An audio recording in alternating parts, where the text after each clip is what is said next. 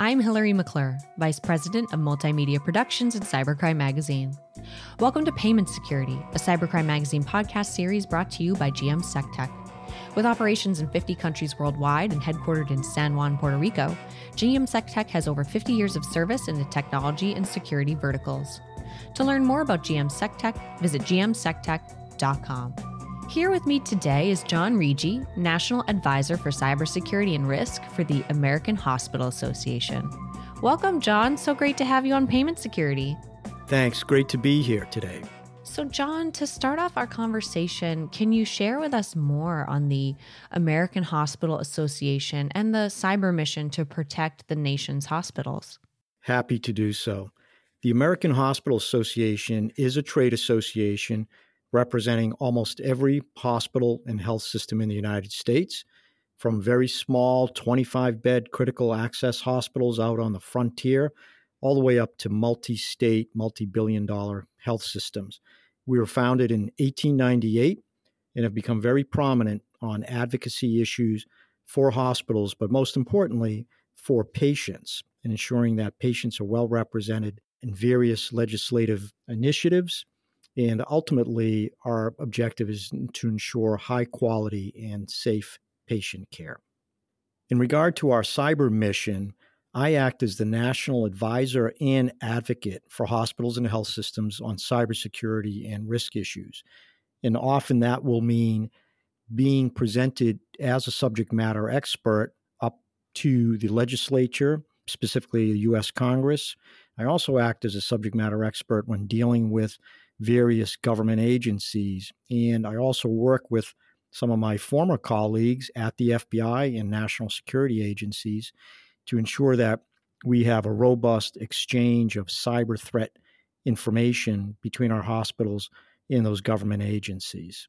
Fantastic. And so, John, what are the top cyber threats faced by hospitals today? Because I feel like every time I read the news, I'm seeing a new cyber attack that a hospital is facing. That's correct. Unfortunately, cyber attacks of various types have increased against hospitals pretty significantly over the last several years, but have rapidly and dramatically increased during the pandemic for a number of reasons. Part of the reason of the increased attacks against hospitals during the pandemic is, in fact, due to our rapid expansion of network and internet-connected technology to deal with the tidal wave of patients that came in as a result of the pandemic. And ultimately, obviously, job one for the nation's hospitals and health systems is to take care of patients and save lives. And as we expanded these networks, unfortunately, we also expanded our attack surface for the bad guys. And when I mean bad guys, I'm talking about foreign-based hacking groups, both criminal organizations who are financially motivated and nation-state hostile intelligence services who might target hospitals and health systems to steal patient information for intelligence value and also attempt to steal our very sensitive and valuable medical research and innovation. So the first threat that we're facing really is theft of data, protected health information, personally identifiable information, medical research, and innovation. Again, criminal organizations and nation-state intelligence services trying to target that. The other issue that we're facing, which has increased dramatically, is our cyber risk exposure through third parties. So often we must deal with outside third parties for such things as billing and coding, other payment processing type vendors, and technology. So we often rely on third-party and actually fourth-party technology and services, cloud-based and internal technology. Sometimes that third-party technology has been compromised by these foreign hackers as a means to get into our systems and networks. Another aspect of third and fourth-party cyber risk exposure we face is our reliance and dependence upon mission-critical third-party technology to deliver care. So as we have seen, there have been some high-impact cyber attacks, for instance, even on business third parties such as Kronos, the timekeeping software, which ultimately had an impact on the disruption of care delivery as we tried to overcome the ransomware attack on Kronos. Some of our other life-critical and mission-critical third-party providers that perhaps provide software that run linear accelerators that deliver radiation oncology have also been hit with ransomware attacks, which then disrupts and delays the delivery of radiation oncology for patients. So ultimately, when we talk about these disruptive type cyber attacks, which delay the delivery of care, we're really talking about patient safety issues. Really, these type of cyber attacks are a risk to care delivery and ultimately a risk to patient safety. And then that, of course, leads us to the third type of cyber attack. In fact, the one we are most concerned with are ransomware attacks, which target hospitals and health systems. So although the stated goal of these ransomware attacks is to extort payments, it's financial gain for these criminal gangs, that ultimately what happens is the unavailability of this life-critical medical technology, which becomes encrypted by the ransomware, disrupts and delays healthcare delivery, often forcing diversions of ambulances, canceled surgeries, missed diagnoses type treatments, and also even sometimes missed cancer treatments. So these are the ones we're most concerned about because of the delay and disruption to healthcare delivery, which ultimately risks patient safety. How does the AHA preferred cybersecurity service support hospitals, patients, and healthcare workers? That's a great question. Often when I am traveling the nation speaking to both technical and non-technical hospital leaders, so therefore such as the CEOs, non-technical hospital leader, and CIO, Chief Information Officers, the technical leaders, I consistently hear the same message that when it comes to cybersecurity vendors. They say, John, the cybersecurity market is saturated with vendors, and we can't determine efficiently which ones are the good ones and which ones are the not so good ones. How do we decipher all the chatter out there in the cybersecurity market? So we launched a program to help the field, the hospital field, decipher some of that.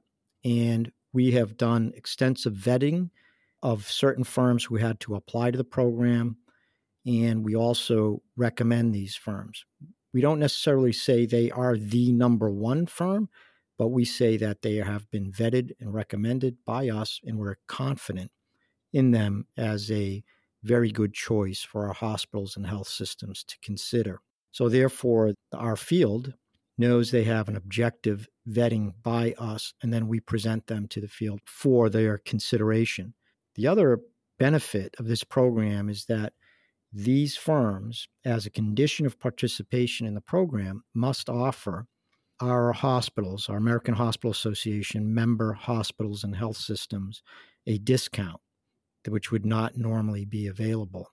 The third aspect, which is very valuable for our members, is that the AHA preferred cybersecurity providers are subjected to continuous customer satisfaction monitoring.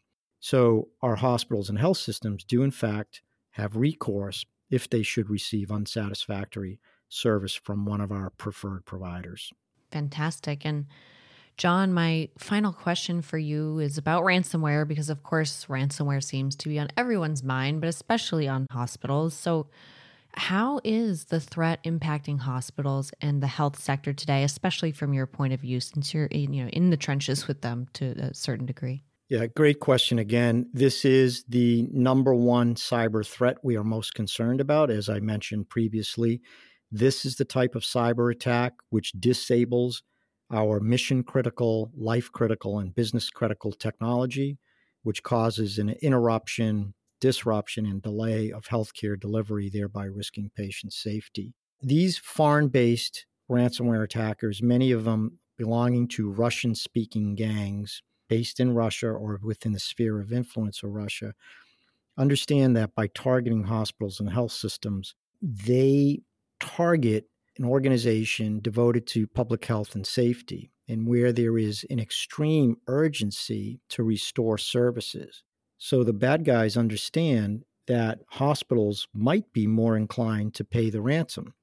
However, we strongly discourage the payment of ransom, and we work very closely with the FBI to exchange threat information and ensure that if any of our hospitals are attacked, that the FBI is immediately notified and brought in, and the threat information is provided to them so that they might be able to help track down, identify, and disrupt who the attackers are.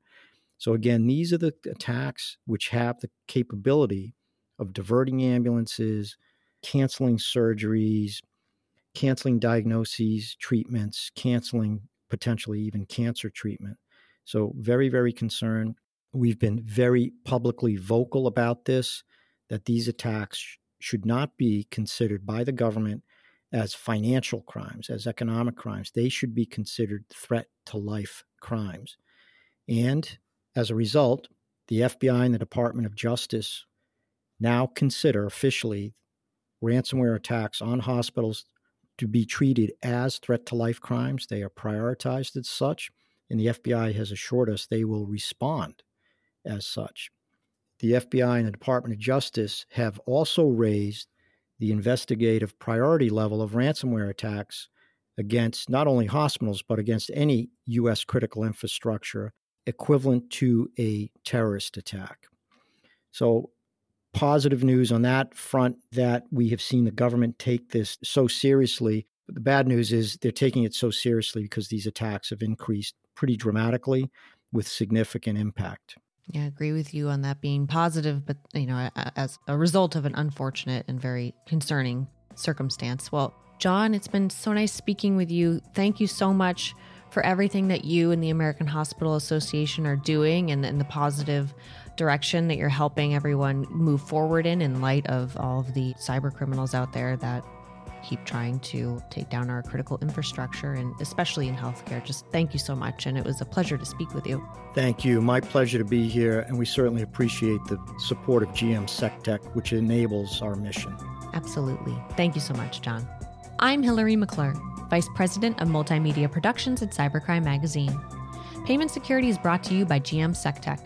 GM SecTech offers innovative solutions and services in cybersecurity, governance, and compliance focused on managing digital risk. Their solutions are designed to detect advanced attacks and respond to them effectively, reducing business risk, fraud, and cybercrime. To learn more about our sponsor, GM SecTech, visit gmsectech.com, and you can listen to all of our podcast episodes at cybercrime.radio.